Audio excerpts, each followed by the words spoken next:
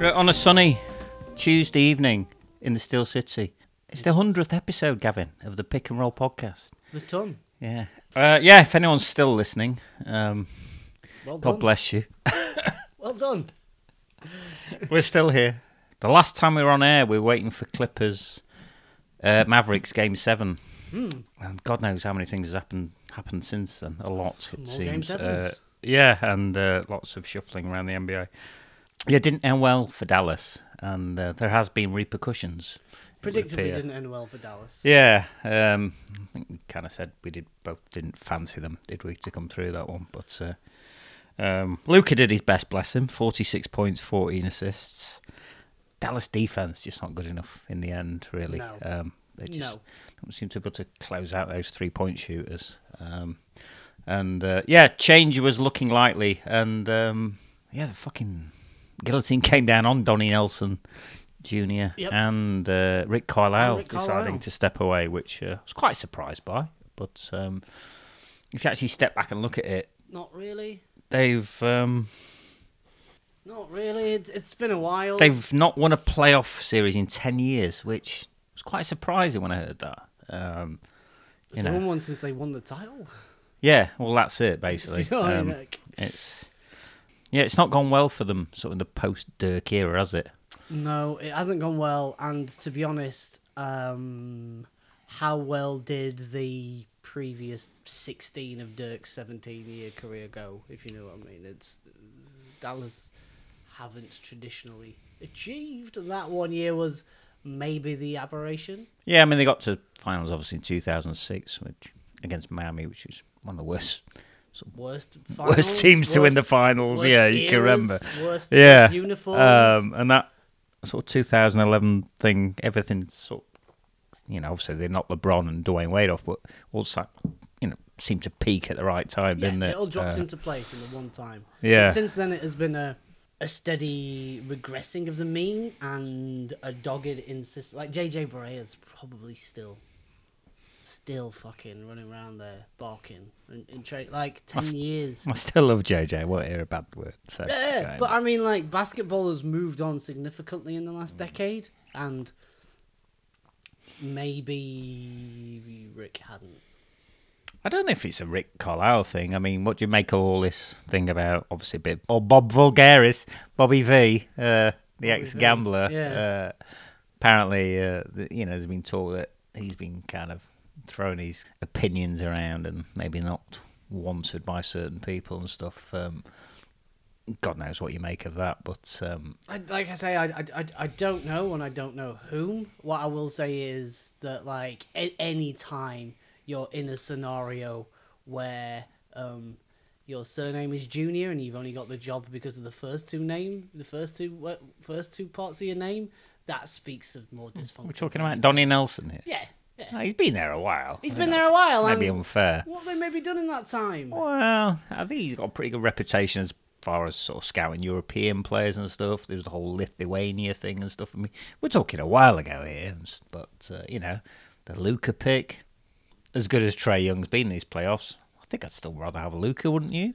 Long term, maybe. Who knows? That is up for grabs, and that is a testament to Trae Young. Up for grabs now, you think? I think that's really? a testament to Trae Young. Have we gone that? Has the pendulum swung that far? No, I don't think it's swung that far, but I think it's not a lock like it looked a couple of years ago.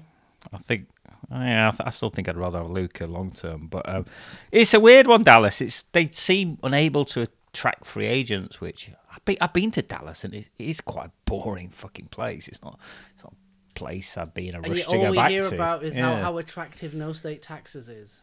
Really? But there's fuck all to do there. Yeah. So, If you like shopping malls, knock yourself out. But it is quite a boring place. But it's a strange one. Do you think Rick Carlisle maybe thought, look at all these jobs opening up around the league, maybe I could just do myself a favour and get the fuck out of here, and Boston's opening up, Portland possibly, Indiana. Who knows? It might just be that, like, he's done with screaming into the void, trying to get. But if you know, what I mean, like with players, he seems quite a petulant little fucker, Luka, for all his skill.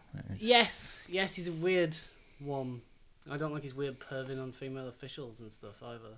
Yeah, we've been there before, but and the whole dealing with the Porzingis brothers and stuff has had quite a lot of reporting and stuff.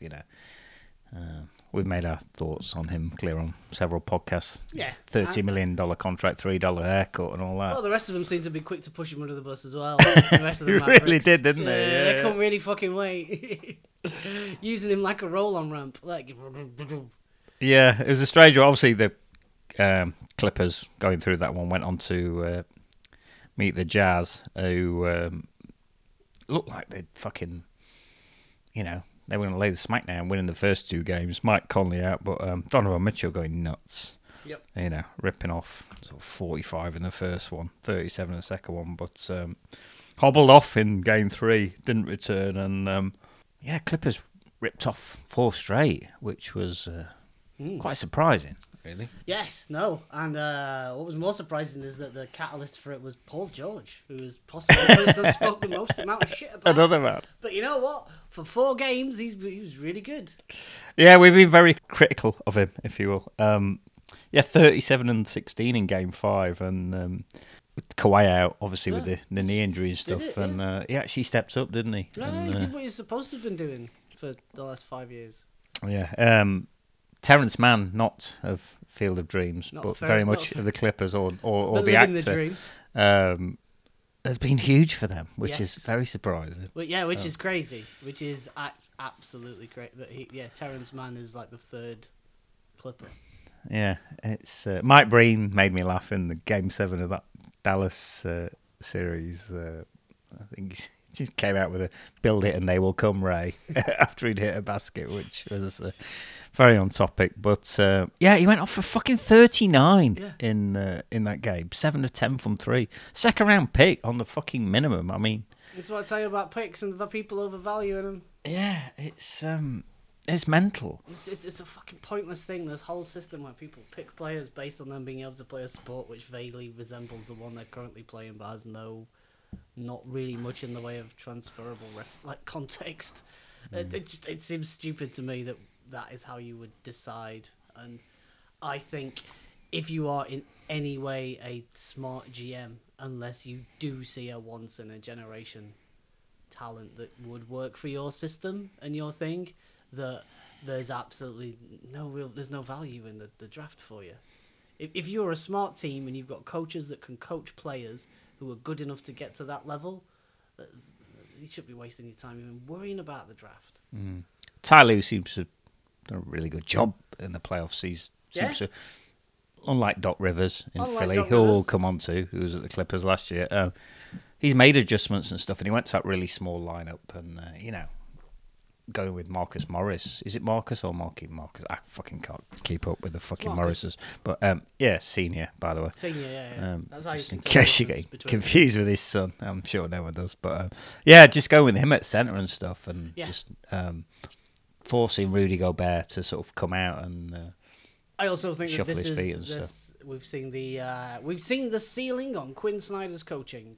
Do you think it's that, or do you just think Rudy Gobert's defensive player of the year thing? Is it? Do you think people overrate the Jazz because of that? I think people overrate. And it's a regular Rudy season Gobert thing, because he's just 7'3" or whatever he is that can get lots of blocks. And he had that nice block on Morris in game 1, didn't he, to sort of save the game for them? But would it be close if there'd have been somebody to space the floor on that point? If you know what I mean, like it's.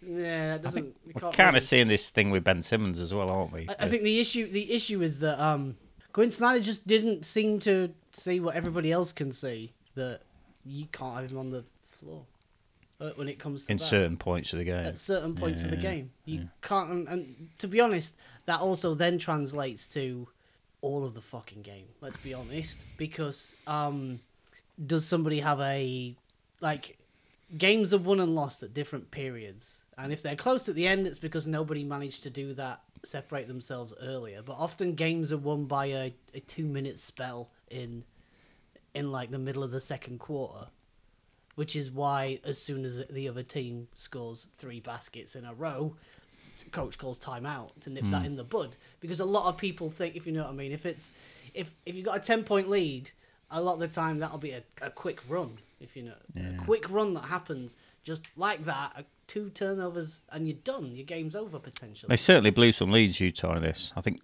Clippers had like that 17-0 run in Game 6, which, you know, I mean, what are the alternatives? Sure, you put Derek Favors out there and he just gets dunked on by Kawhi Leonard and stuff. It's like, it's such a strange one. I'd rather have Derek Favors out there, simply just because I think he's probably going to make slightly more free throws. Yeah, it comes back to this thing, do we overvalue the regular season? Like, of course. You know? Yeah, of course. And Nobody gives a shit. Nobody scouts. You just turn up, you throw some players, have a game, lads. Is it close? Do we have to sort of worry about this? Like, of course it's massively overvalued. Because the rosters and the leagues and the divisions are all lopsided. So it's not really a measure of anything.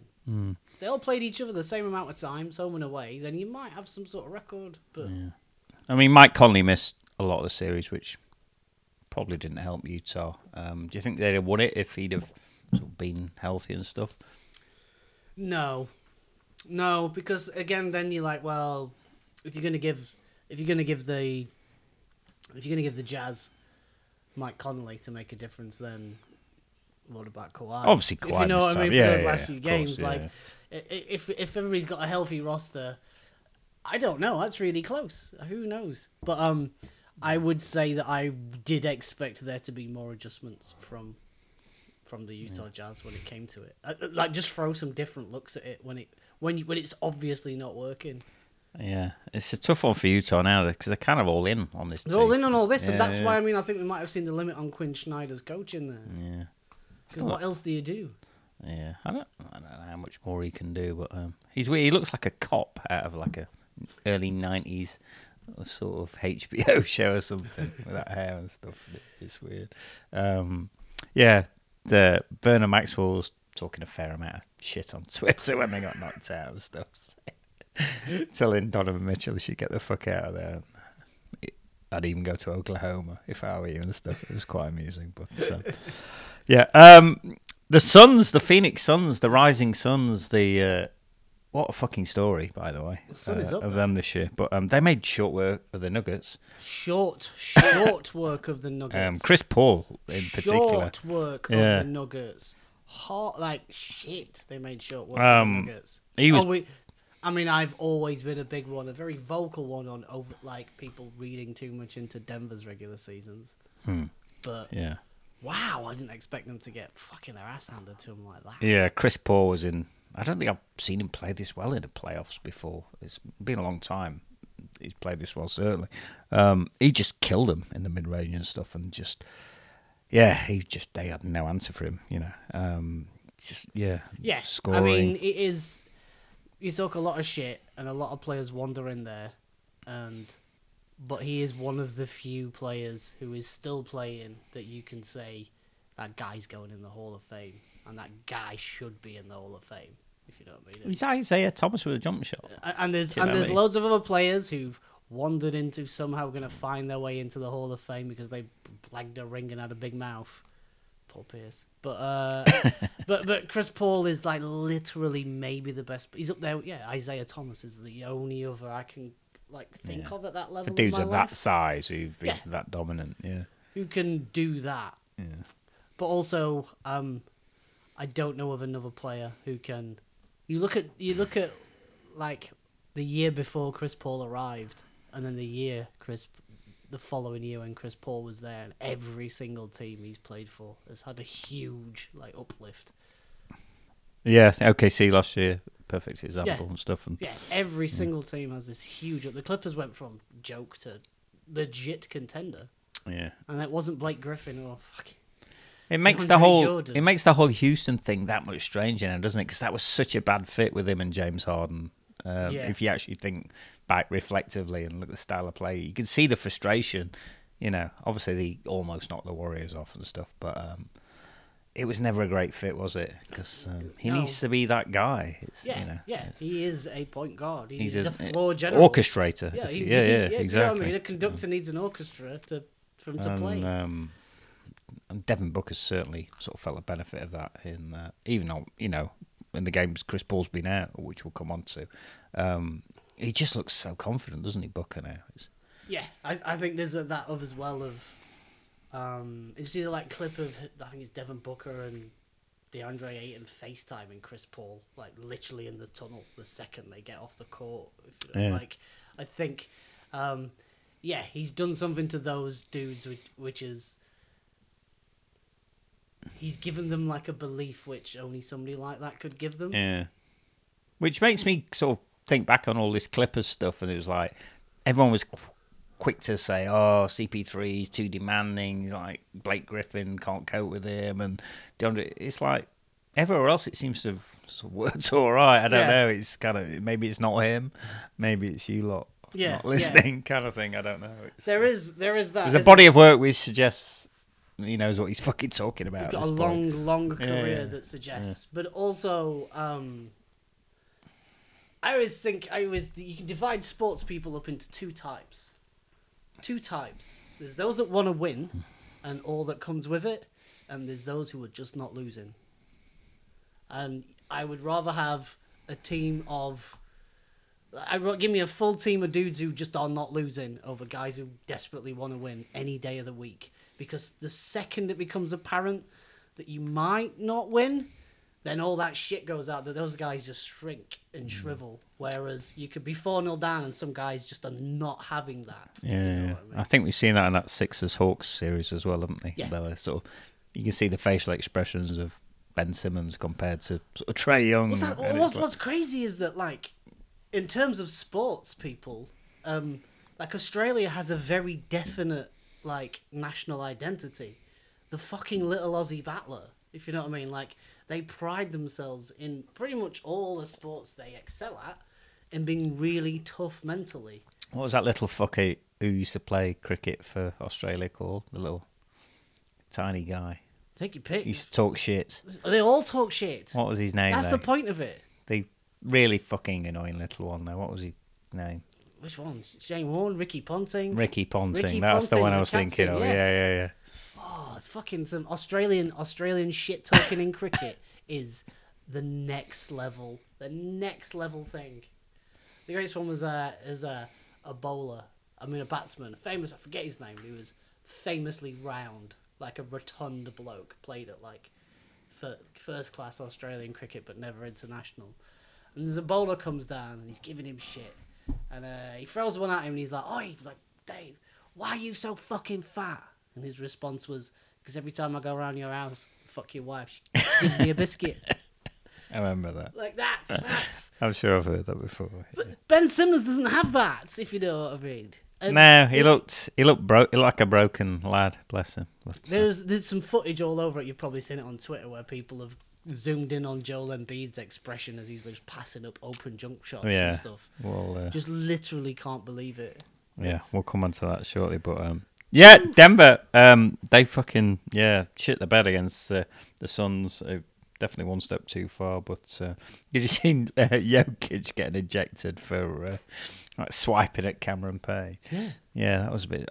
I think he's just frustration coming out. Not the first person that's probably wanted to smack Cameron Payne, but also a player who's completely rejuvenated himself there. Yeah, he was Russ's hand slap. He was very much partner. So. But, that's all I knew him for until this. Yeah. Chris Paul 14 for 19 for the field in that game 4, 37 points. He had a belter, and they're obviously now in the conference finals for the first time in a long time. Who'd have thunk it? The Nets Bucks series has been exciting, frustrating, hard to watch, fun to watch, and a bit of a roller coaster at times. It got off to a great... Each of us fucking uniforms at times. I've seen that a few times this playoffs. Where why are you wearing black and you wearing white? Yeah. And there's been a few times where teams have been like, why are you... What the fuck? There needs to be a rule. Yes. Home teams can only wear white. I don't like seeing the Nets in white. I don't necessarily agree with that. Because I don't like that. I don't like seeing the Nets wearing black... the Bucks wearing black and the Nets wearing white on the Bucks home court. That's just fucking retarded. Yeah, no, but I mean, I don't want the Lakers ever wearing white. I want them in yellow at home. Yeah. And I think there are times when that is fine, but I think your team has a primary colour, and that is what should take ascendancy in these things. Yeah. So I'm fucking sick and tired of this light blue Denver shit. Get it over with, please. Oh, the red one as well. Get it over with. Kit. Anyway, yeah, game one was TJ Hooker. PJ Tucker was thrust into starting lineup for the Bucks, and they got a great start. James Harden going to the locker room after 43 seconds, I believe. Yeah. With the pull hamstring. Not a surprise if you saw. He looked like he was wearing a chastity belt under his uniform. He's put some tonnage on. He's not looked in good shape, has he? I think we said on the last podcast we'd be amazed if Brooklyn made it through his playoffs with all these three guys not missing games, and it's kind of proved to be the way, hasn't it? Yeah, I'd have put fucking money on that all day long. Got with three Crocs. Are not going to start getting healthy towards the end of their careers. It just doesn't happen that way in sports. We've got the whole of history to show. Yeah, the Kyrie thing was pretty accidental. Not a great deal you can do about that, but you knew one of them was going to be injured. If you know what I mean, it happens a lot. I don't believe in accidents. Well, he kind of came down on Giannis's ankle, didn't he? It's like, what can you do about that? I don't know. In that, if you know, I don't know. There's I don't know. I'm not sure if I agree with that, but the fact is, it happens a lot. That is irrefutable. It does seem to happen a lot, with him. But hang on, let's get my notes here. And I don't think he. Yeah. When was the last time Kyrie played a full season?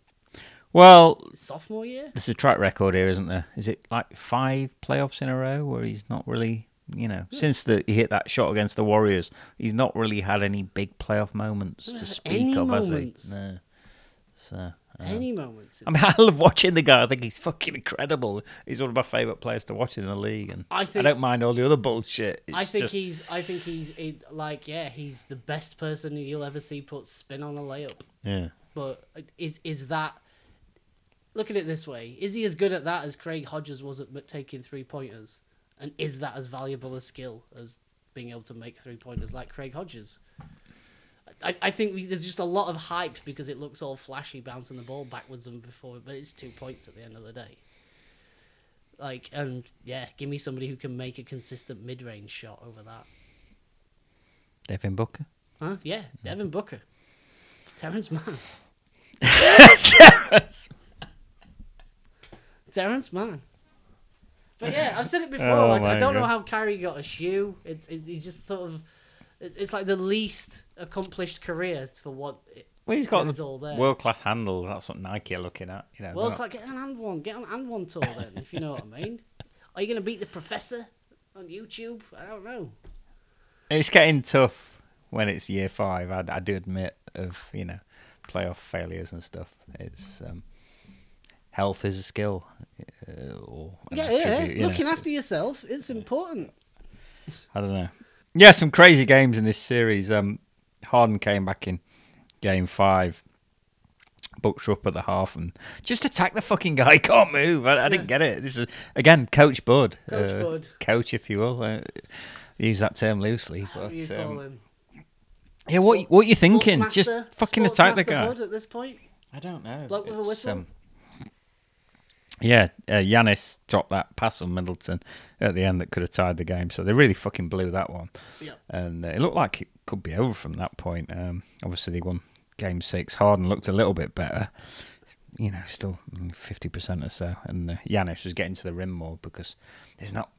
Is there anything more frustrating watching him pull up for a 3 or a mid-range jump shot? I mean, for fuck's sake, Is that his decision? Is that the coach? I don't know. Tell him to stop fucking taking them. How he doesn't... 28% 3-point shooter for your career. Stop fucking taking them. I don't. How they're not trying to get him to be Bill Russell or Lou Alcindor, like that era Kareem. Lou Alcindor. No, but I mean that era because that's what it reminds me of. Like he's not going to be Skyhook late Kareem. Like that era. How they're not trying to do that, I do not know. How he doesn't have an array of post-up moves, I do not know. It is incredible. I watched a thing that B-ball breakdown guy, Coach Nick, whatever, it's like a Simpsons character. He had a thing about how they fucked his shot up since his rookie year. Because you actually watch, he had like a really good, nice, sort of clean release and dip in his hips and stuff. And they've, I don't know if it's him or the coaches, they've completely fucking broke his shot. Like to the point where he's never going to be a 3-point shooter. No, he's not a shooter. But who is it? That's all. Kevin Durant is, and what cost does that come at? But if you actually watch the videos, he could have been. He was all right. He's actually regressed. This is the frustrating thing. It's it's a strange one. But Game 7 was very entertaining. A wild one. An overtime one. It was, yeah. Jrue Holiday really struggled and then hit that big three down the end, and that weird after timeout play where Brook Lopez kind of just, I don't know what that was. Brook Lopez has had a very strange series. I don't think it was his fault it's filled necessarily, with roller coasters. but peaks and troughs is watching. They kind of chucked him a flaming bag, but I can't understand why he didn't just throw it at the rim rather than kind of throw it away. Yeah. It was, but yeah, if that's what you're coming up with out of a timeout, I was just like, you should be out of a job. I'm sorry. Yeah. Just as a coach, just really. Yeah. Like, you kind of won that game by fluke more than anything else. It was, I don't know. I'd be far from confident as a Milwaukee fan going forward. Yeah, no, and well, to be honest, watching all of that seemed quite a lot like. I mean, not to reserve judgment and all. Well, I will reserve judgment for now, but Steve Nash looked to be pretty much the same. Rookie coach. Yeah. I don't know. But I mean, is Steve Nash there for X's and O's, or is he there? I don't think he is. No. Just to try and maintain some sort of order in that dressing room. I think that's fucking ego. I think that's why Mike D'Antoni and Ime Udoka, whatever, sat beside him. It's like the Warriors when Steve Kerr was out. I can't remember when Luke Walton took over, and they kind of didn't really need coaching. Yeah. They sort of won all those games, despite the fact he was out. Obviously, it's not the playoffs and stuff. Yeah, I mean, I don't know how anybody. How do you get somebody to deal with trying to stick 3 hot air balloons into one phone box? Exactly. Which is what their ego. It's what that dressing room is. Like, how are you going to do that? Yeah. Do you think? Obviously, just going back to that game, the KD foot on the line for the 3, which became a 2, was the big thing. And obviously, they just ran out of gas, didn't they, in the overtime and stuff. Do you think the Nets win that series if they don't get rid of Jarrett Allen? And he's their sort of centre and just offers some kind of rim protection instead of KD's mate? Instead of DeAndre Jordan being on the team, do you think the outcome's much different? I think it's somehow ironic that everybody's now going to talk about how the elephant in the room is that they are going to spend the off-season trying to find a player that's exactly like Jarrett Allen. Exactly. Who isn't Jarrett Allen because they let him go. Which is stupid. Just to appease their superstars. Yeah. I think it may well have been different, but I think what you see there is when you've got like a salary cap in that situation, there's always the problem of when you overload it with players like that. It takes an injury or two, and suddenly you find, you might have 3 really good players, but the rest of your roster's made up with 7 fucking just like wow. Obviously, not having Spencer Dinwiddie as well didn't help, did it? No, but I'm not sure. But what does Spencer Dinwiddie do in that? Like, how many minutes does he get on this Nets team now? When he's on the floor, who's giving him the fucking ball? What does he do with the ball? If you know what I mean, like that's the thing. Not that kind of team, is it? That requires a Spencer Dinwiddie. It's not complementary parts in any way. So I don't really know how that works. I don't really know how that works moving forward. And as I've said, I'd be looking to shot Kyrie to bring in something complementary. On the other hand, if he was healthy, Harden was healthy, big ifs, obviously, they'd have probably fucking walked away to a title this year. But. Potentially, but potentially not. Potentially not. They can't all take 50 shots a game. It just that's the maths. There aren't more shots in the game, if you know what I mean. They're not playing 3 seconds or less. But for moments there when Kyrie and KD were hitting, it looked like they were never going to miss. Do you know what I mean? Obviously, it was very fleeting. But, of course, and that is the story of careers. And if you can get all that to coalesce into one coherent lump they were hoping 2 months at the end of the season, and that didn't work. I just don't see that that's a successful. It's not a dynasty. Or dynasty, even, yeah. Right, we'll have a short break and we'll hit on some of these other series.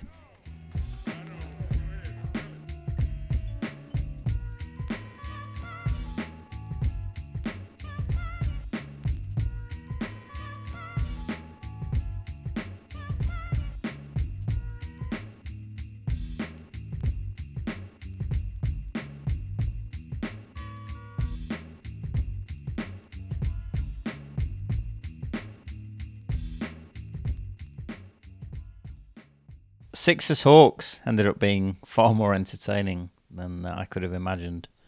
Wasn't it just? Woo! The Atlanta Hawks. Woo. We've talked bare shit about Atlanta. Yep. The boy Travis Schlenk. Mr. Strickland. I think we're going to have to take some kind of advert out in the local Atlanta newspaper and offer our apologies. Because here they are in the conference finals. Who'd have thunk it? Trae Young, another man who we've talked a fair amount of shit about. I'm warming to him. No, I'm not warming to him, and that's what I like. That in a world of players desperate to be liked or like to play a cartoon pantomime villain like Patrick Beverley because it's the only way you can hang on in some ways, that he's actually sort of legit becoming like a heel. Again, it's the playoffs. Yeah. Everything gets magnified and everything's more fun. I'm not bothered about Ric Flair. Well, yeah, I'm not bothered about watching the Atlanta Hawks in the regular season. Yeah. Give me the playoffs where there's something at stake. It all gets amplified, and you see the true colours of these guys, and he's loving it. He's having a lovely old time. Well, that's what I mean. He's really risen to the occasion. He really has. Yeah. He really has risen to the occasion, and he's sort of really like inhabited that role, and I really like that. They came out and they were smashing them in game one. It went like a 70-0 run. Philly fans were booing. Yep. I think they were up by like 20 at half time. Hubie was on that game. He was all over it. He was loving it. And they nearly blew it at the end of the game one. For some reason, they acted like they'd never seen a trap before and stuff. And just kept fucking up and stuff. But managed to sort of see that out. And lost game two when Shake Milton got hot. Embiid had that 40-piece in game three. Danny Green went down in that game, and that proved to be surprisingly. Yeah, because he's getting up. He's getting up. Well, he's getting up there in years, but at least he could stay in front of guards defensively, which really came back to sort of haunt Philly because Kevin Huerter, and Trae Young. Philly scorched. Really had no answer for them, did they? Yeah, and torched by Huerter. And Bogdanovich when he was healthy. So Philly could they could never really sort of get in front of the Hawks guards in the series, and that I think that proved to be the thing. That and Ben Simmons being obviously the fuck up and black hole offensively that he was. But tough times for Philly. Yeah. They've spent massively. And done a lot of moving again to get this team, which was supposed to be championship worthy, but it's nothing like championship worthy. And then they bring in a coach because it's not the coach. So we'll get Doc because he won one once 15 years ago. So, that Celtics site is looking increasingly fluky, isn't it, as we go on here? As much as I like Doc Rivers as a human being or whatnot, it's not been a great track record in the playoffs since, has it? No. Let's be fair. No, and so it's I don't know what they do. Everybody's tied. Everybody who's there is pretty much tied into a long ass deal, except for their decent pieces who are all on like the likes of Shake Milton. What do you do? What do you do there? Yeah, I mean, I think there's been a lot of talk of them getting rid of Simmons and. For what now? You've just devalued him publicly. Well, there's always a taker, isn't there? I mean, Doc Rivers and Embiid's comments after the game were complimentary, that's for sure. They were saying, someone guy asked Doc Rivers, like, can Ben Simmons be the starting point guard on a championship team? And he basically refused to answer, which is, not ideal. But considering they probably could have had James Harden, God knows what that does for you, but it's just such. James Harden is not afraid to shoot. Literally, that's where it got to. We're passing up layups in Game 7. Yeah, passing up open layups. Yeah, that was incredible. I'm sure I heard Roger Bell use the word yips to describe it. If you know what I mean, and I was like, wow, Roger knows. But yeah, it's Markelle Fultz-ish. Yeah. It's not good. Yeah, the fans were booing him off, and you could hear the announcers saying, "Don't throw drinks and stuff on the court." Which 3 shots in the fourth quarter in the entire series, none in the last 4 games. I mean, that is yips, isn't it? If you want to call it that. Well, The only way you can describe him is he looks shook. We didn't want to get to the line. He didn't want to shoot. Didn't want to get to the line. Didn't want to shoot. Yeah. And it's this rod he's made for his own back. At this point, he's essentially Michael Kidd-Gilchrist without the balls and slightly better handles and slightly better defensively, but. Again, it goes back. Michael Kidd-Gilchrist was a fucking lock for a few years. It goes back to this thing of what we're saying. He's a regular season player, isn't he? Yeah. He's not flat track bully. A playoff player. Flat track bully. Great against Orlando on a windy night in February. Yeah. But... Nobody's asked. Yeah. Nobody's turned up. The lack of a point guard as well, because he's supposed to be a point guard, but the more you watch Philly, in crunch time, it's Embiid initiating the offense, and this is how he ends up with like 8 turnovers a game because he's trying to initiate from the 3-point line.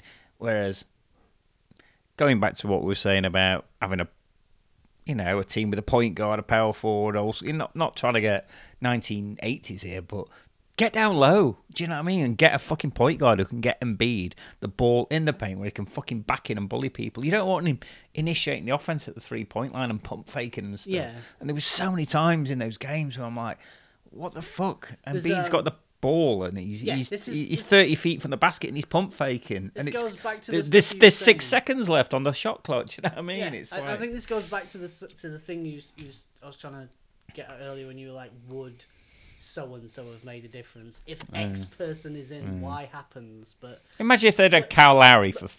But what I think happens is that the playoff basketball is far more about emotion than anything else, and what Embiid offers is 2 points when you need 2 points down low, and they weren't using it like that.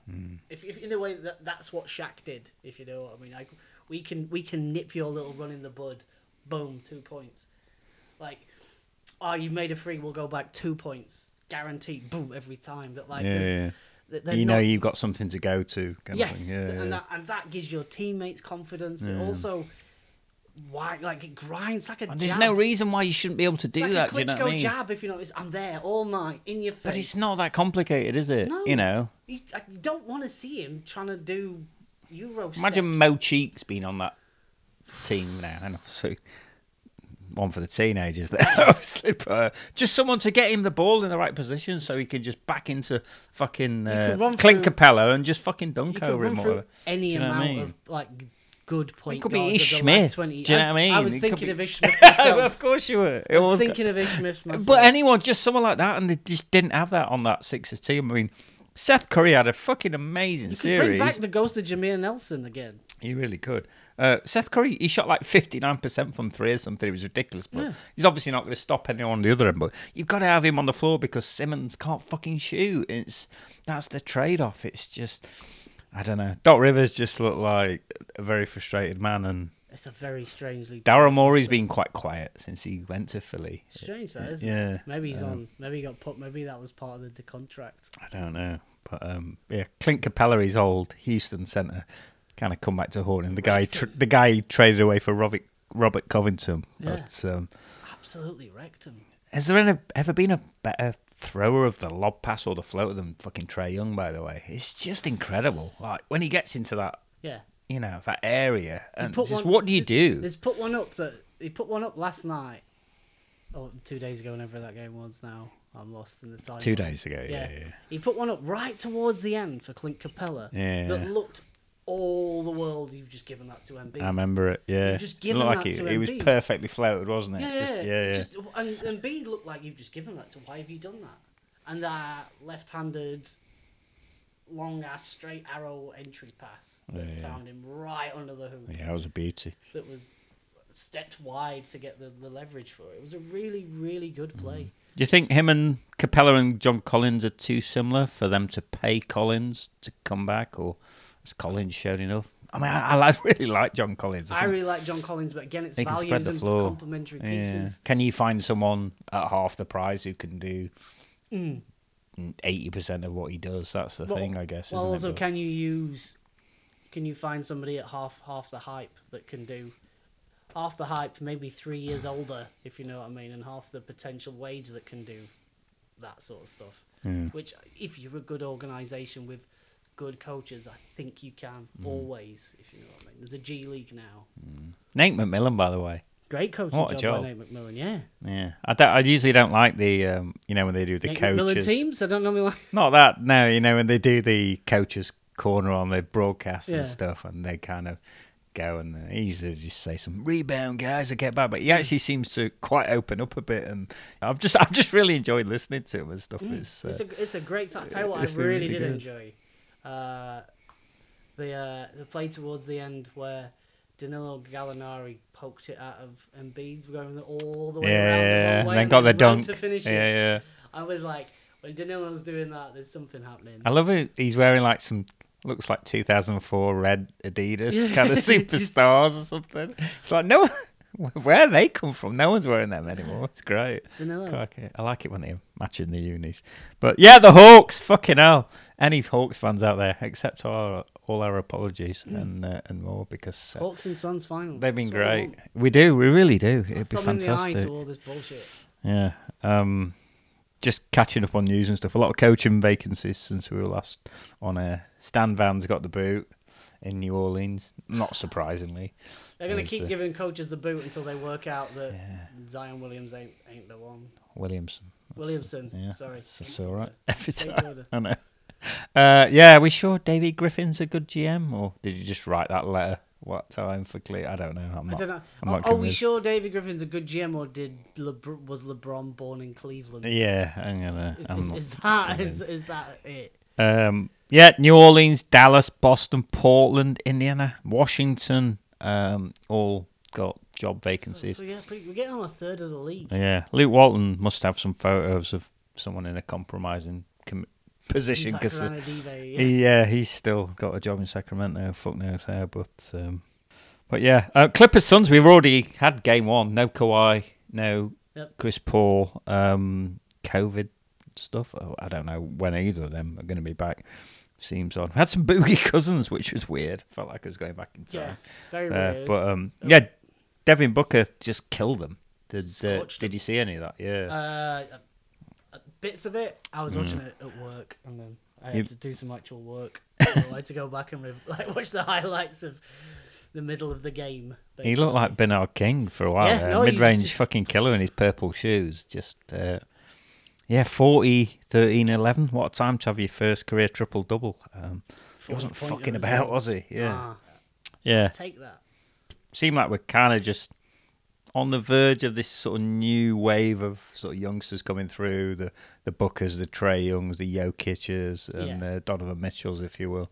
Seems like not torch being passed by any stretch, because there's still some legs in some of these veterans, but there's definitely a new wave of kind of these youngsters like making their mark on the playoffs, which is nice to see. Yeah. Players who we've definitely questioned because we've only ever seen them in the regular season, which is kind of like fake basketball. Fake basketball. It's like college basketball. Yeah. Or something.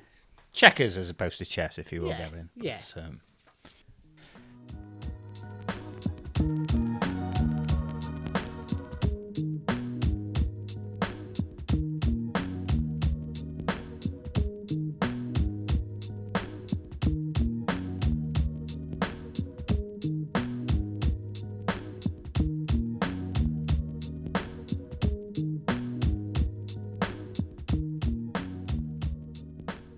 Josh Coyne's with us. Not spoken for a while. I think it was a lockdown sort of last year. It must be over a year ago. Seems a lot longer. But how are you? I'm good, thanks. Yeah, you've just reminded me how strangely time has moved since the last time we spoke to each other. But I believe we ran down on some Celtics finals memories, which were a very welcome, fond trip down memory lane for me. Yeah, it seems like a sort of bizarro time that now. Really does. It was very strange, but a season to forget, really, for Boston in terms of overall performance and the ups and downs of the movements in the front office and whatnot.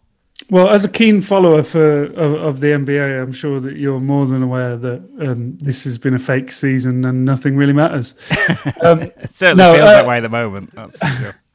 I certainly know it has been. Obviously, a hell of a lot of unexpected dysfunction. But the primary thing that I keep returning to, and this sounds like absolute excuse 101 is that the team didn't have a healthy team all year. So they literally, the full roster was never present at any point of the season. And the most affected team in terms of COVID protocol affecting a team. So they had the most COVID days, so to speak. And obviously those two are two kind of primary reasons, but as we know, like a large chunk of it is just pretty poor roster building when you're trying to contend. Yeah, it's been pretty turgid. I mean, I'm sure you see me ranting on Twitter about, oh God, not another Boston game on a Sunday and stuff on prime time. But it's not been great viewing, has it? No. As a sort of a product, if you will. No, and you're not the only one. I think that a lot of people expected I guess Sky Sports seemed to expect the team to be a lot better than they were when they were. And obviously it has a lot to do with the kind of large presence of Boston Celtics fans in the UK, I suppose. But it has been tough. There seemed to be a bit of a strange thing where, I mean, I'm always a fan of kind of calibrating your timeline, the timeline of your team. So if you think about it, technically this team is probably on the right timeline in terms of the key players being the right age, except from a few kind of veterans that they brought in. But the problem with that is that you've got two of the young guys that are absolute, planets better and more advanced than the others. So it ended up being a team carried by two young men who, and then basically a bench full of guys who aren't even ready to compete in the league yet. Yeah, I mean, the timeline got muddled somewhat with the sort of Kyrie thing, didn't it? And the Al Horford thing, who, surprise, is back now. We'll come on to that. But, I mean, they've still really, got two key young pieces to build around there, haven't they? And that's not going away anytime soon, you'd imagine. But it's just, as you say, filling out around that and finding some kind of cohesive offensive system, if you will, going forward. Would seem to be why Brad Stevens has possibly moved upstairs. Were you surprised by the sort of that appointment? I mean, I think most people were, weren't they? Oh my God, I mean, what a day on Twitter that was. I couldn't believe what I was seeing. I mean, so what I was like, when the Danny Ainge news came out, I was like, okay, this makes sense. Yeah. I have felt that this is on its way for an absolute, a plethora of reasons. There were health issues that Ainge was having where it was clear that like he wasn't quite at the level he was in terms of being able to invest himself into the role. And then just on the back of that was the horrendous kind of reputational punch that the Celtics fans took from what certain ex-players said in an interview. And obviously then, rightfully some Celtics fans started to look inward as to why that reputation exists. And then Ainge backed that up by saying like he's never seen or heard of it when Marcus Smart, the like spiritual leader of the team, had openly said in an interview that he has. I think the writing was on the wall for Ainge, but then I mean, I couldn't believe what happened afterwards. I really didn't see it. For me, I mean, it's all starting to make sense to me now in hindsight, but at the time I was thinking Stevens just seems to be a real coach's coach, and I thought, this guy absolutely loves what he does. And the move upstairs was really, really surprising to me. It was like the element of the story that really, really hit like in a really strange way. But then over time, I've started to think, well, maybe actually that's not what he does love. He got a reputation as a guy who can really galvanize young talent, right? So obviously at Butler, he did that, and he massively exceeded expectations by getting that Gordon Hayward-led team to where they were. He was able to get that program that no one expected to be in the final to the final, and that was where he picked up his reputation. Then in his first few years in Boston, He was the guy, I always go back to it, probably mentioned it 100 times on Twitter. He was the guy who got Jordan Crawford to win Player of the Week. And he's the guy that was making the most out of these like diamond in the rough style players, these young players that everyone had kind of given up on. And that was the reputation that really he gained, that people then misunderstood as maybe a championship level coach, because even though he did continue to exceed expectations by getting these guys to the Eastern Conference Finals, the question mark started to be raised as to, can he push them over the edge? And that was the question, that was the cloud that was hanging over him. But at this point in his career, at the age he's at, I couldn't believe that he did it. But then maybe that kind of love for galvanizing young talent and developing and recruiting, maybe that was the aspect of the job he liked in the first place when he was in Butler, not the actual sitting on the side every night wanting to kind of eat your clipboard. Yeah, I think the age thing's the key thing, as you mentioned. It's that was the most shocking thing, I think. It's usually a move, a coach makes, when they're approaching 50, not whatever. He's 44, even though he still looks like a teenager. But he still looks about 18. You're right, and that's the part that really surprised me. He's still got plenty of coaching years that he could have had, and then maybe logically, if his career was still going well, he could have moved upwards. But my main concern is he's reiterated yesterday that no matter who he hires, he won't be hanging around. I feel like it's actually quite a potentially difficult situation for someone to step into Brad Stevens' role that he kind of picked up a fairly decent reputation in, whilst he's kind of watching from the window upstairs, if you know what I mean. Yeah. What would you like to see change the most about sort of the way the team plays, sort of stylistically, offensively or defensively? I think the problems have kind of been more on the offensive end, haven't they? Mm-hmm. I'd like to see a lot quicker ball movement, and I'd like to see less dependency on isolation play, which really became the kind of, oh God, we have not got the personnel to execute any kind of, like, we're not hitting shots, we're not spacing the floor effectively, no one is actually biting on our space anyway. Yeah. So we're just going to give the ball to these two guys and let them run. It became very predictable, didn't it? That's for sure.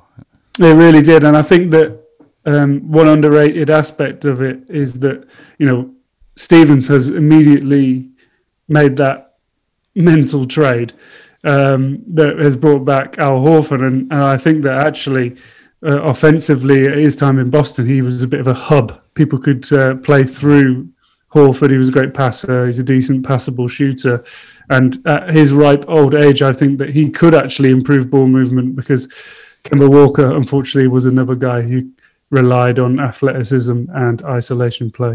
Yeah, it gives you a little bit more wiggle room in terms of sort of adding players, doesn't it? I think Al's only owed like 50 million over the next couple of years, where Kemba was owed like 70 million. So, you don't have to trade the likes of Marcus Smart or whatever, to kind of bring in a bit more help. But and you can extend Fournier, but I ultimately think that basically the next few things that we're going to see from Stevens will be a play to try and get Beal. Just bringing Gavin here, who would you kind of like to see? Give us your sort of top coach you think could come in here and sort of make the difference. Does it need Rick Carlisle, or does it need a sort of new voice?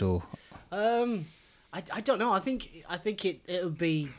I think it's a difficult one because of the age of Stevens. Like somebody like Carlisle that's got to be a difficult relationship to manage, I would say, from somebody who was essentially, I don't know if all the reasons, but like walking away from coaching so young doesn't exactly speak of like supreme self-confidence or being that guy that those people that tend to get to that very top level sort of have that. So I think it'll probably be somebody more in like the Stevens role, like that sort of mold. Becky Hammond or someone like that, who's kind of not had that top job before. Or yeah, I think more than somebody who's far more established. Yeah. Than say, I think it just makes it really difficult, that sort of dynamic there. just not. I don't think the piece exists that can plug in, and I think, I think Tatum and Brown are. I think they're maybe a little bit too similar, and in order to get the franchise further on, I think I have to make a difficult decision on one of those two. In order to say get somebody like Beal or something, you have to give something up, and I think it might be. Whilst they're both valued highly, and this is something that I'm big on this because, like the Blazers, I've been saying for years they should have traded CJ whilst his value was high because him and Lillard were too similar. So you need somebody of a similar sort of caliber but complementary.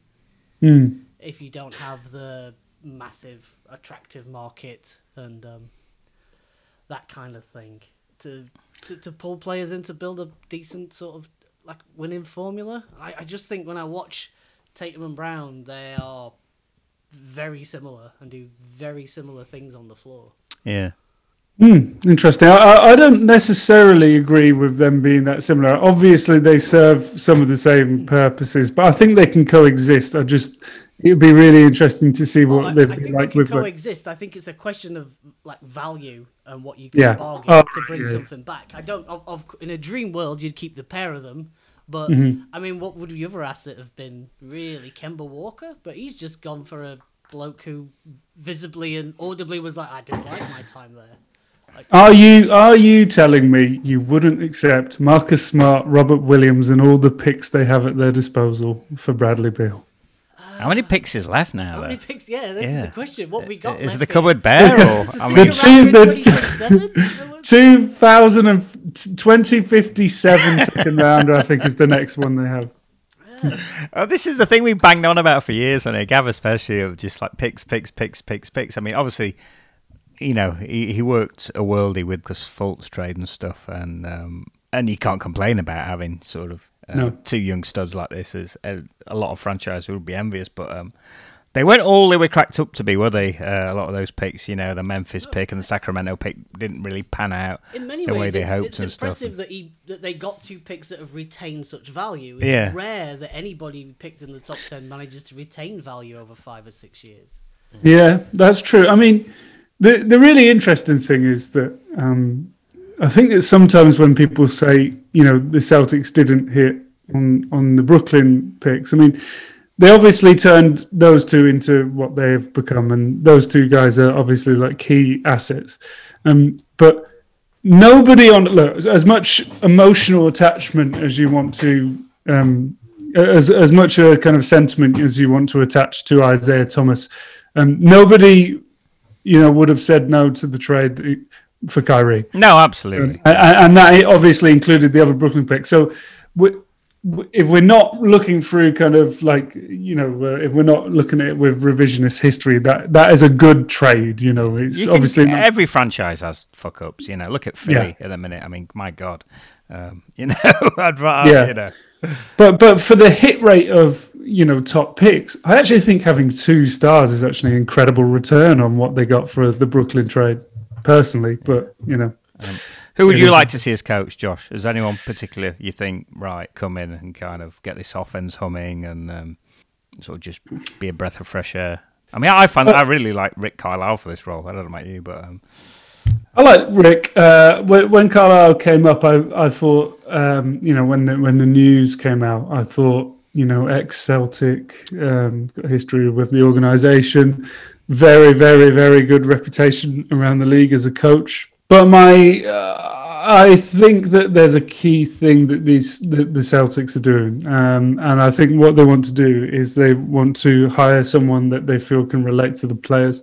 I feel like being able to, I mean, I think that's half of the job in this league and across sport now, or, you know, with these like millionaire athletes, you need to be able to work with them, you need to be relatable, you need to be a shoulder for them, and you also need to find a way to lead them. It's very difficult. But I think basically what they need is someone they feel like they can relate to in a way that they weren't able to with Stevens. And for me, I think that's probably going to be a head coach of colour, and I think that does play a part, especially with the kind of cultural leader they have in Jaylen Brown, putting tweets out such as, The tweet read, analytics, 7 NBA teams are remaining it's terribly written for Jaylen Brown. He's a very smart guy. 7 NBA teams are remaining, 4 are led by African-American head coaches. And I think that that's the general attitude is like, let's add to that. Let's break another barrier for Boston in terms of being able to kind of do something that no one has done around the league. And I think that could be Kara Lawson. I feel like Kara Lawson is the primary candidate. She was a coach with the Celtics for a few years, and every single player that spoke about her said that she just was an encyclopedia of basketball and was incredibly relatable and a great leader.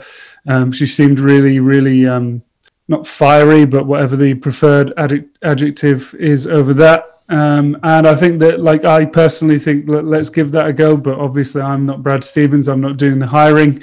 And then my second candidate would be the guy that's currently at the Nets, which is Ime Udoka. And my kind of main reason for that, obviously, he's a long history around the league. He played for the Lakers, the Knicks, the Blazers, Spurs, Kings. But it has nothing to do with basketball, and just mainly the fact that he's incredibly handsome. Yeah, incredibly good-looking wife as well, Nia Long, if you remember her from the Friday films and several other films. A teenage crush of mine, if you will. You know what? I didn't know that. Yeah. And that just adds to his candidacy. He is a very handsome man, I will admit. He is. I've got to say, he would. I mean, at least would be top of the league for something. Yeah. No, he's, as you say, he's sort of sat on the bench at the Spurs, Sixers, and obviously now the Nets, and definitely seems he's primed for sort of one of these top jobs sooner or later. And as are sort of Teresa Weatherspoon, Carla Lawson, or Becky Hammond, and sort of female coaches. It definitely feels like it's going to be sooner rather than later, doesn't it? Then we get a female coach in the league. Yeah, it's funny you kind of mentioned about sort of just watching the playoffs over the last sort of week or so, and watching these guys like Ben Simmons and stuff, and obviously coming in for a lot of criticism from the media, rightly or wrongly, for being awarded these big contracts and kind of being told they're everything at a very young age without actually proving anything. Do you think that's sort of an issue in the NBA now, in this sort of social media age and stuff? The likes of sort of Ben Simmons and sort of, I don't know, Kyle Kuzma, if you will, because he plays for the Lakers. Do you think these players probably feel like they've made it without actually sort of adding to the games and improving somewhat, or do you just think that's something that the media used to sort of beat them down with? I disagree with that, because like we're just talking about, Jaylen Brown is an incredibly impressive man with how he spends his time and how he focuses his energy and his attention and the things he draws attention to, and he's had exactly a similar experience to those guys. I think there's always going to be dicks and people who aren't, and I think a measure of a man is how quick you are to agree with praise that comes your way without questioning it. And I think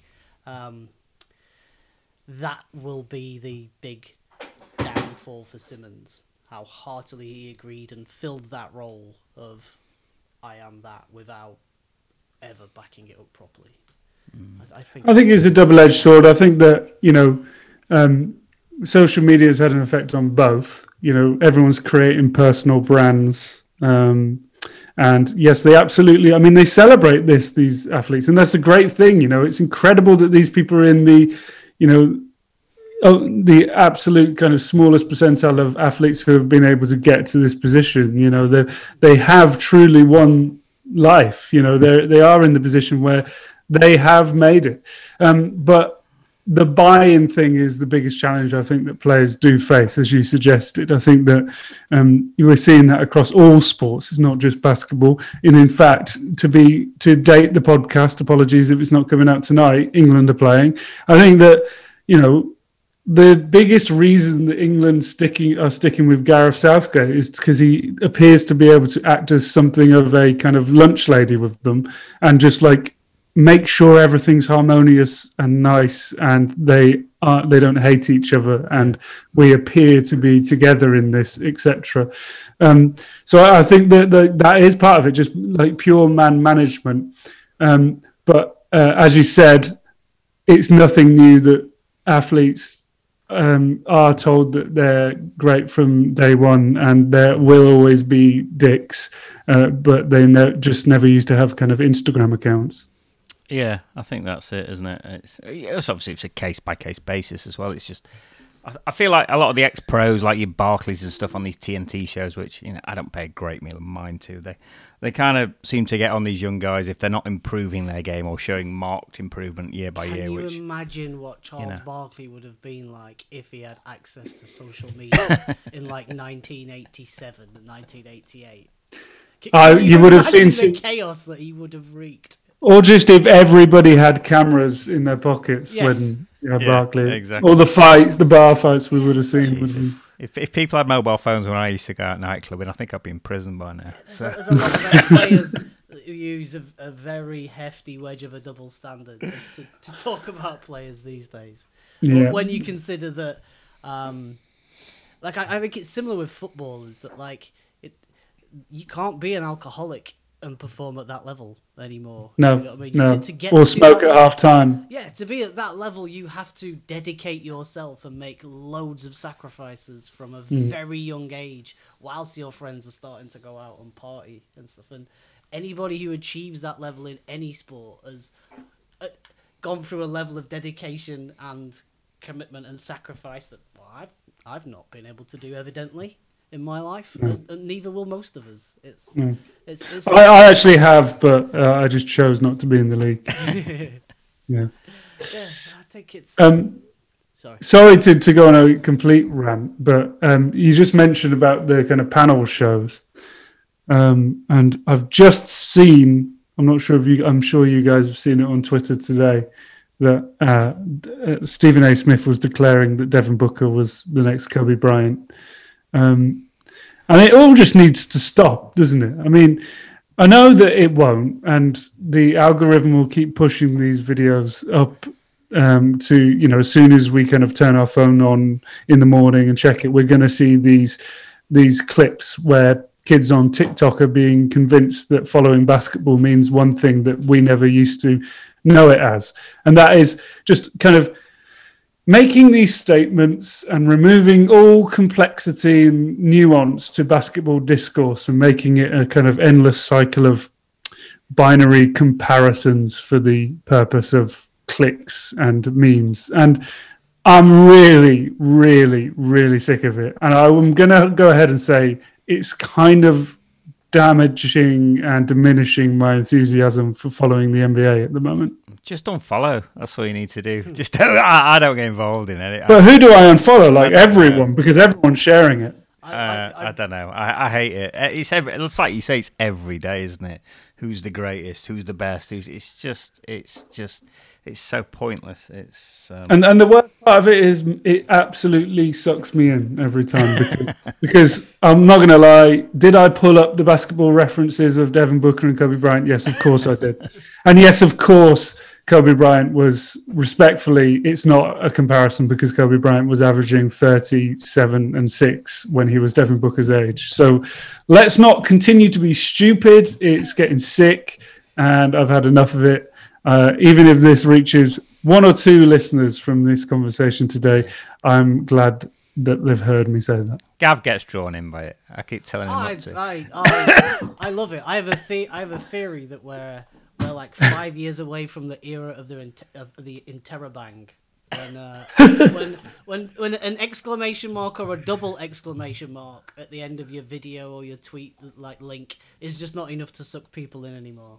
And we have to take a whole new grammatical angle. Yeah, what's the next step after interrobang? I don't know. I think we're going to be making up new symbols for this. It's moving quickly. There's a few glitches in the Matrix. The other one is from and form. I would suggest that emojis have maybe even surpassed the requirement for interrobang. That's true. That's potentially true. We're already too far down the rabbit hole. Yeah, I don't. Bringing it back to basketball. stylistically, what have you made of the playoffs? Obviously, it's great to have these sort of unfancied teams making it to the conference finals and stuff. But personally, I think it's just been a bit of a return to the sort of era of the point guard and stuff. Just watching sort of Chris Paul dominate a game as opposed to, I don't really mean to keep going on about Ben Simmons, but these hybrid point guards or your James Hardens of the world who are, it's nice to just see. I think Gav mentioned on the last podcast that he liked Phoenix because they look like a basketball team. There's a point guard, a shooting guard, a small forward, a power forward, and a center. You used to build a game on sort of, 2K or whatever. That's a good point. I feel the same way about Utah. Yeah, exactly.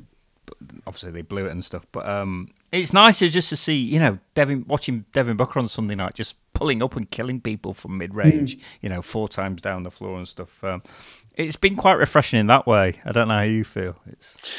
Yeah, I agree. I really like your point about we kind of fell in love with the idea of versatility. Yeah, positionless basketball, if you will, and all that. Yeah, exactly. So what it comes down to, though, is that that doesn't mean that roles are pointless. And we all need, every good basketball team needs the guy that is going to have the ball in his hands more than most of the guys on his team put together.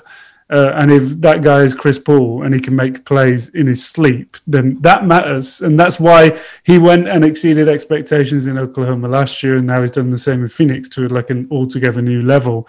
I think it's been a joy to watch, and I think that the positive shift in enjoyable on-court product that you've spoken about in kind of recent weeks, I think the Suns completely embody that. And I think that they've been an absolute joy to watch. Even Suns in Fall Guy, I've loved him. Yeah, it's weird because I didn't really catch much of Atlanta or Phoenix during the regular season. I'm sure Gav didn't either. So we never really knew. Phoenix. I never really knew what to make of the sort of regular season record and stuff. So it's been a real eye opener, these players, and I've really enjoyed it from that kind of point of view. On other end of the scale, if I have to watch any more of Milwaukee's half-court offense, I might fucking gouge my eyes out. It's just absolutely painful watching at times. I mean, they fluked it past New Jersey, thanks to their injuries and stuff, but it's not been pretty by any stretch, is it? And they may well end up winning the title. They seemingly just got there through force. Yeah. And attitude, and obviously the injuries that favoured them. They have been the kind of antithesis of the sexy product we've been watching elsewhere. But that's some of the bad coaching. I mean, but Budenholzer's decision making has been seemingly really, really poor at times. I think if they'd have lost that game, he'd be gone by now. Yeah, that's for sure. Definitely. And he may end up winning the title now. So it's such a fine line, obviously, isn't it? It's I know I'm biased, but can we watch the Warriors again? Being fun, that was fun. And they will be. I mean, they will be. Yeah. What's your sort of viewing schedule like? Did you usually sort of get up and watch all the Boston games sort of live when they were in the playoffs and stuff? In the playoffs, yeah. And in kind of like the marquee fixtures, I will. I'm not what I used to be in terms of staying up at night. I've not got that kind of schedule anymore, and we can all attest to being a struggling basketball fan in the UK. But I would watch every one first thing in the morning and avoid all media. So that's generally what I do, unless it's like a big one, such as the playoffs. And in fact, I will go around my friend's house for the playoffs, regardless of tip-off time, and we would watch it on the big screen. Yeah, I was saying to Gav on the last pod, I was actually quite glad the Warriors got knocked out, sort of in the play-in. For your sleep. As a man of my age, I can't be getting up at 3 a.m. and shouting at the TV and waking the family up and stuff. So from that viewpoint, it's been quite nice not having to... So I'm just catching up in the mornings as you and stuff.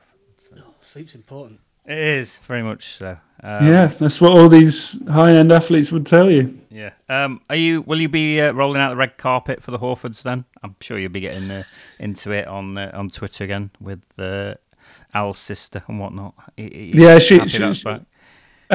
Spoken to her about it. She's I've got her coming on a podcast in a few. Really? in a few weeks. Yeah, Excellent. Big Have you had on before? Yeah, loads of Oh, I times. must have missed that. Oh, Yeah, I'll have to, yeah. I also spoke to her about live music for a podcast as well. Okay. So that was, but anyway, yeah. So it's good to have the Horfords back. I love Al. In fact, my girlfriend left this sound. That was a weird segue. It sounded like I was going to say something strange, but no. I from the TD Garden. I got her one of those kind of plush teddies. And it was a Horford 42 one because she loved his eyes, as many basketball fans are obsessed with Al Horford's eyes. And when he returned, she went away for the week this week, and she left Al Horford's teddy on my pillow. And that was, so yeah, there we go. That kind of entails my affection towards Al Horford, and I'm very good to have him back. It's a beautiful thing. It's a beautiful thing. How about Al, though? I mean, I've never seen a scenario where a team has traded for a player who was not 12 months ago like, whoo, glad to get out of there. You think that was more a Kyrie thing or a Boston thing there? Well, you've never seen a team trade back for someone. What was the second part? Someone who would not 12 months ago made public noises about being glad to get out of there. It was a couple of years back, wasn't it? Yeah. Well, he seemingly made. I mean, I know that he said that there was dysfunction, but I don't necessarily think that speaks for the organisation, and probably not for Jason Tatum or Jaylen Brown. I would say that some of the characters that were in the squad. I mean, let's just say we know that Kyrie is difficult unless the circumstances exactly match what he is looking for, and that's fine. And I think that the Morrises maybe were kind of quite their relationship with some other players were quite tumultuous. But fractious lads. Yeah. I think that ultimately it was like fair enough. He left. It's the funniest part of it is that the reason it was like fair enough. Go. I'm sad that it's the Sixers, but go. You should go get paid, because Boston aren't going to pay you that money, and now they're paying him the back end of that money. It's quite amusing. Were you happy to see the Brooklyn thing fail, just out of spite? Let's just, as we're being frank here, yes, of course I was. I absolutely wanted anyone but them to win the title. That might have extended to the Lakers, but that's a very difficult conversation to have. Yes, I was. I've really enjoyed I've been really, really milking the quote from Kyrie Irving a couple of months ago, when he said that, 10, 15 years down the line, they're going to finally give us the credit that we deserve for the vision that we had putting this team together. I've really, really, really been milking that because I thought that was one of the most hilarious quotes when you haven't even played a playoff game together yet. Never mind created a legacy or a dynasty of any sort. I have been loving it. I've been loving to see what has happened with the vision they had, that expert vision of putting two MVPs together on the team and an elite point guard. That is elite level vision, and also living in Brooklyn is a key part of it, of course. So yes, I'm glad the vision wasn't realised this year. Yes, they might contend next year, but I'll wait and see. And then 10, 15 years down the line, I'll see if I'm going to give them the credit they obviously deserve. Yeah, I think James Harden could eat himself out of the league by then, to be honest. Well, that's the thing, isn't it? James Harden, who up until, not especially, but compared to the other two of those three, his health track record is incredible. Because, yeah, both Kyrie and Kevin Durant have had the sort of injuries that would make you go, no, on a long-term deal. Yeah. Summer in New York, though. I think he's going to return in shape. What do you think? I don't think he's ever really been in shape. So, to like... No. One season he was. Yeah. The first Chris Paul season, I think that was about first Houston season, maybe, when he was like, fuck you, I'll show you. I mean, it is crazy because obviously the way he played himself out of Houston and turned up basically looking like he'd put a fat suit on, which I actually have not put past possibility, because it genuinely, the way he transformed when he was in Brooklyn was absolutely mental. I do think that like he is the perfect NBA supervillain, of course, and Kyrie's obviously got his detractors, but it genuinely was incredible to watch Durant hobble around to the point of like a historic basketball performance. So whilst he is also a complete internet cornball, I really enjoyed watching Durant kind of try and pull his team over the edge and basically do like a more heroic thing of what he was often trying to do in Oklahoma. Yeah, it was very entertaining, that's for sure. Yeah. Josh, thanks for joining us. Remind everyone where we can hear you and read you and follow you and whatnot. Okay, so I've been pretty inactive in my writing, but you can read everything I've done over at doubleclutch.uk. Search my name, why not? I also do a couple of, I randomly appear on a podcast called Eyes on the Ball. I do a podcast called The Garden Party, which, as you'll hear from this conversation, is I'm a Celtics fan, and it's Celtics based UK podcast. And who's on that with you? Is that just you or?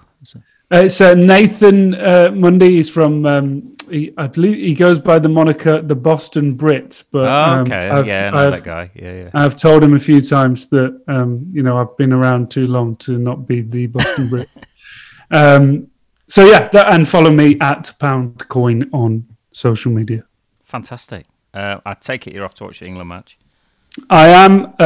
I've just taken my top off and kind of tattooed 3 lines on my chest. And yes, I'm ready to go get seriously Larry. Just be careful. You can get locked up for telling people you're English nowadays. PC Brigade will get you and whatnot. Well, you can get locked away in jail?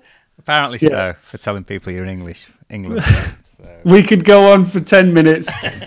But we probably won't. Nobody would understand unless they've seen that clip. Yeah, exactly.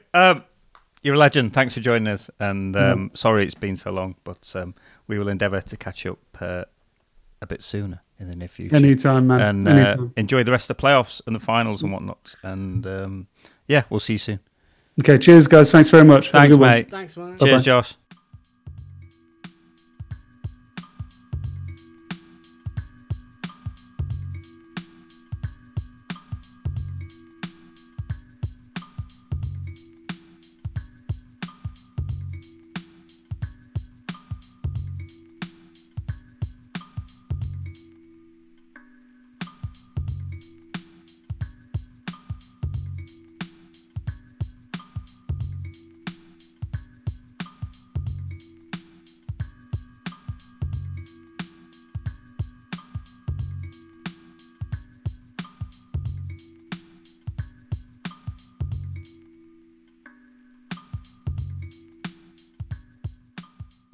Right, what have we got coming up? Phoenix Clippers game 2, and then it would be the Hawks and the Bucks. I think that was quite an unfair turnaround for the Clippers. I thought they were just straight Clippers. in there. Yeah, after Utah, it was like, right, you've got fucking Phoenix on Sunday. I'd watched the game 1 of that series series before I'd what? watched the game. Yeah. Before I'd watched the game 7. Yeah, that was a bit fucking nuts. That's weird NBA scheduling, but. Yeah, Atlanta in the conference finals. It's fucking nuts.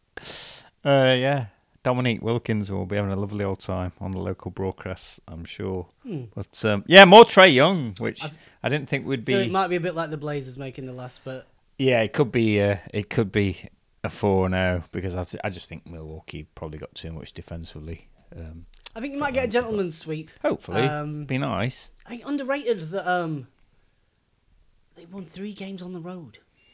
The Hawks. They did against Philly, yeah. Which means they lost. Yeah. And all their home I think games. they won 2 in New York as well. Which means they lost all their home games in that series. Yeah, which is a very strange record to be having. Yeah, the fucking Philly fans. But what does that tell you, though? Maybe they thrive in a different environment. Trae Young definitely seems to. Oh, yeah. I just fucking love it. Bogdanovich doesn't look like he's fucking bothered about anything. It looks like he'd fucking stab you. Bogdanovich. That's a name from a part of the world which is not a decade or two removed from ethnic cleansing. Legitimately happen, if you know what I mean. Like, ooh. Danilo Gallinari doesn't look like he gives a fuck either. No. Dude's like he's earned like $250 million and been fucking shagging supermodels since he was 18. He's like, I got no to come on. It's all free money at this point. Isn't it? So, yeah. The Schlankster, we salute you. No, I'm not doing we that. doubted you. I'm not doing that. I'll give you a half salute. I'll give you an applause. I'll give you that. Mr. Strickland. I'll give you an applause. Gavin, Salute. on that bombshell. 100th episode. God 100. knows fucking how. Yowzers. But, yeah, here we are. Yeah, until next time, check us out in all the usual places. Thanks to Josh Coyne for popping on with us. And we'll see you next time. Peace out. Number one competition is none. Number one competition is none. Number one competition is none.